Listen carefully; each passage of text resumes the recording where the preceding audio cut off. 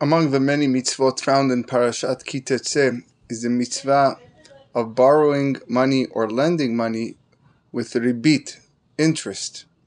It is a negative commandment in the Torah. One explanation is that the purpose of this mitzvah is to protect the borrower. Rashi writes that ribit is like a snake bite. That is why it's called neshech, a bite. A snake bites and makes a small wound on the foot. One doesn't feel anything. Then suddenly the poison travels up to the head. Ribit is similar. The person doesn't realize what's happening, and eventually the ribit devours all of his money. Sefer HaChinuch elaborates on this idea.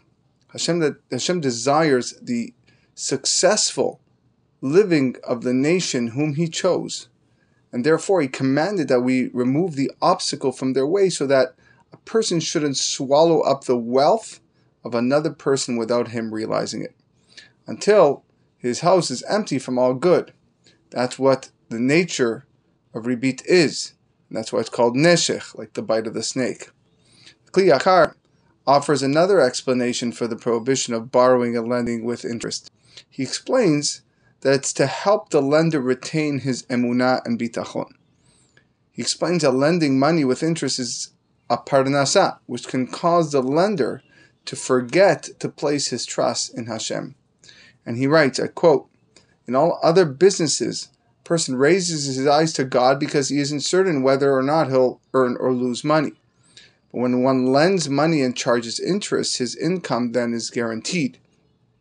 He isn't concerned that he may lose the money he lends, since he doesn't lend money without collateral. Lending money with interest prevents him from developing bitachon. As it is known, those who lend money with ribit are usually stingy people who don't give much tzedakah." End quote. Amazing story of the Megaleh Amukot, Zecher Tzadik Livracha, who let the people of his hometown in Krakow know that he no longer wanted to be their rabbi. But he didn't tell them the reason for his decision. And despite many people asking him and pleading with him to change his mind and stay with them, he remained firm in his decision. With a heavy heart, the community prepared a Seudat Preda, goodbye party for the Megaleh Amukot. At the celebration, he announced that he will continue serving as the rabbi of Krakow. The community was shocked, but at the same time, they were overjoyed.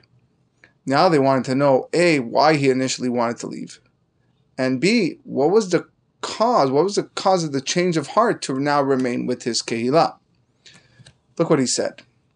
"I still won't tell you why I wanted to leave, but I will tell you why I decided to stay."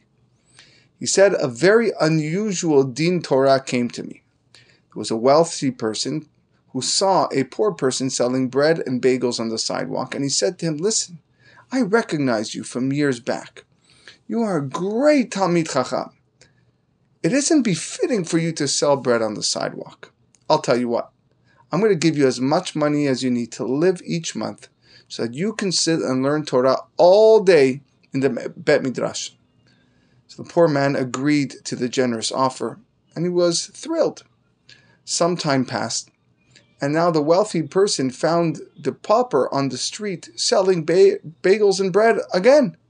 He looked at him and said, 'We have an agreement. Why are you here? Why are you selling bagels and bread on the street? You're supposed to be learning in the Bet Midrash.' The poor man answered that he and his wife decided to go back to their previous lifestyle, earning their living by selling bread on the street corners. But why? Isn't it better to earn your parnasa easily so that you can learn Torah? And besides, you can't back down from an agreement without my consent." He said, "We had an agreement. A deal is a deal." So they decided to take the case to the Megaleh Amukot. The Megaleh Amukot asked the poor person, "I don't understand. You have an agreement. Why don't you agree to the arrangement?" Look what he replied.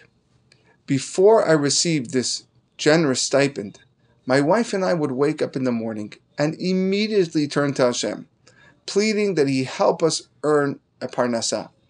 When we ground the wheat kernels, we prayed that the bread would be white and clean. When we kneaded the dough, we prayed that it should rise well. We also prayed that I should find dry logs to heat the oven.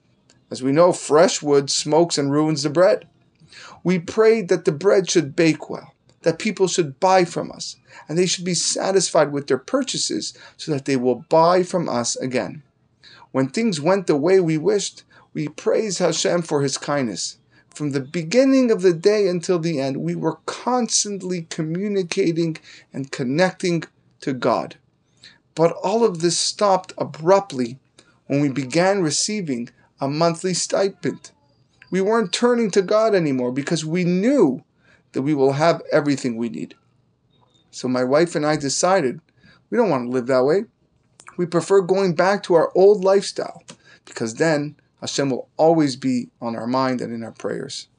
The Megaleh Amukel said to the community, after that Din Torah, I decided that I wanted to remain here, in this city, to be among such Jews. Rabotai, you can't succeed without Hashem. Chafetz Chaim was saying goodbye to his friends and students as he was about to travel to Eretz Yisrael. He told them about his upcoming departure in his weekly Drasha in the Bet Midrash, and after his Drasha, one person came over to him and said, Rebbe, why didn't you say Bezrat Hashem? Truth is, it was an oversight. Chafetz Chaim had forgotten to say Bezrat Hashem. And soon afterward, Chafetz Chaim's wife became sick and he couldn't travel to Eretz Yisrael. And he realized, can't succeed without Hashem's aid. In general, Chafetz Chaim remembered that he couldn't do anything without Hashem's help. And he taught this lesson to his students.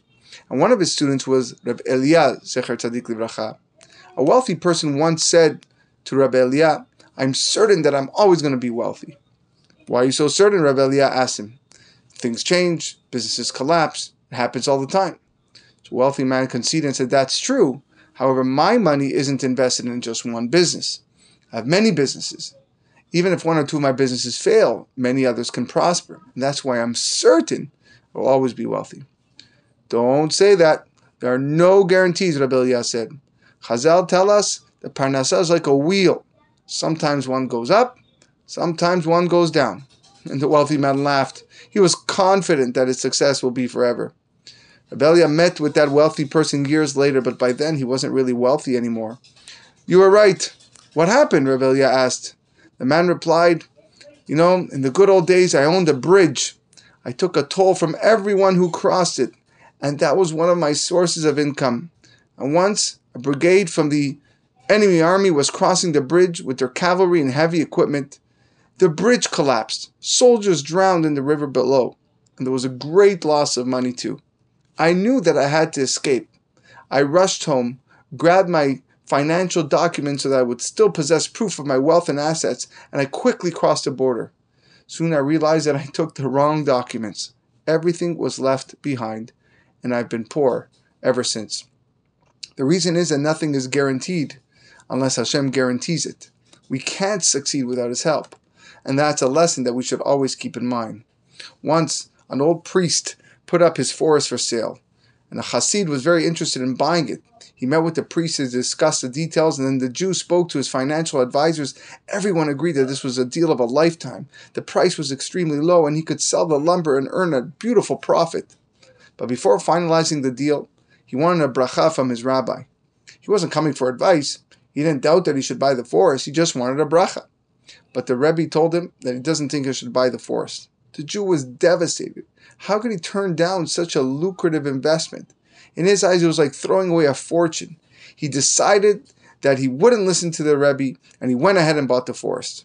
The problem was that he discovered that when the workers were cutting some of the trees were rotting, wormy, and valueless. For the next 2 years, he was embarrassed to even visit his rabbi, knowing that he foolishly lost so much money because he didn't listen to his wise advice. But one day he told himself, it's bad enough I already lost my money. Should I lose my rabbi too? And he went to travel to meet him. And immediately upon meeting the rabbi, he said, I know it's my fault. I didn't listen to the Rebbe's Ruach HaKodesh, divine inspiration. The Rebbe corrected him. He goes, my advice wasn't from Ruach HaKodesh. It was logical. I saw that you were so certain that you would earn a lot of money from this investment, and this attitude scared me, because you forgot that it's impossible to succeed without Hashem's help. When you asked me for my advice, you didn't say Bezrat Hashem once. Therefore, I told you that you shouldn't invest in the forest, because an investment without Hashem is doomed to failure. Lastly, I heard a beautiful story from some written in a nice sefer of a young man living in Eretz Israel who earns his parnasah arranging trips for tourists and visitors to Eretz Israel. And during COVID, when the tourist industries were hit hard, he was struggling to make a living. He had to pay his rent by Rosh Chodesh Av, but he couldn't afford it. So he asked his landlord to extend the deadline by 9 days. Tisha B'Av passed, and he was still missing $500 for the rent. Worried, he walked out of his house with a tefillah. He said, Ribono Shel Olam, I still need another $500 for the rent. Please, please help me. I don't know what else to do. I'm turning to you. You're the only person I can think of. You must help me. He decided to check his mail. He had an intuition that his Yeshua may come from there. And unbelievable, there was a check in the mail for $500. And the letter said, I owe you this money since Tafshin Samech Tet. That is 12 years ago, 12 years ago. And now I remembered to pay it back. Shabbat Shalom. The man was shocked. He saw how Hashem listened to his tefillot and helped him during his time of need. A debt from 11 years was paid up so he could pay his rent. Abotai, salvation often comes in the most unexpected ways. Chachamim tell us, when a person lives with emunah and bitachon, HaKadosh Baruch Hu will save him in ways he wouldn't even imagine. Wishing you a Shabbat Shalom Borach.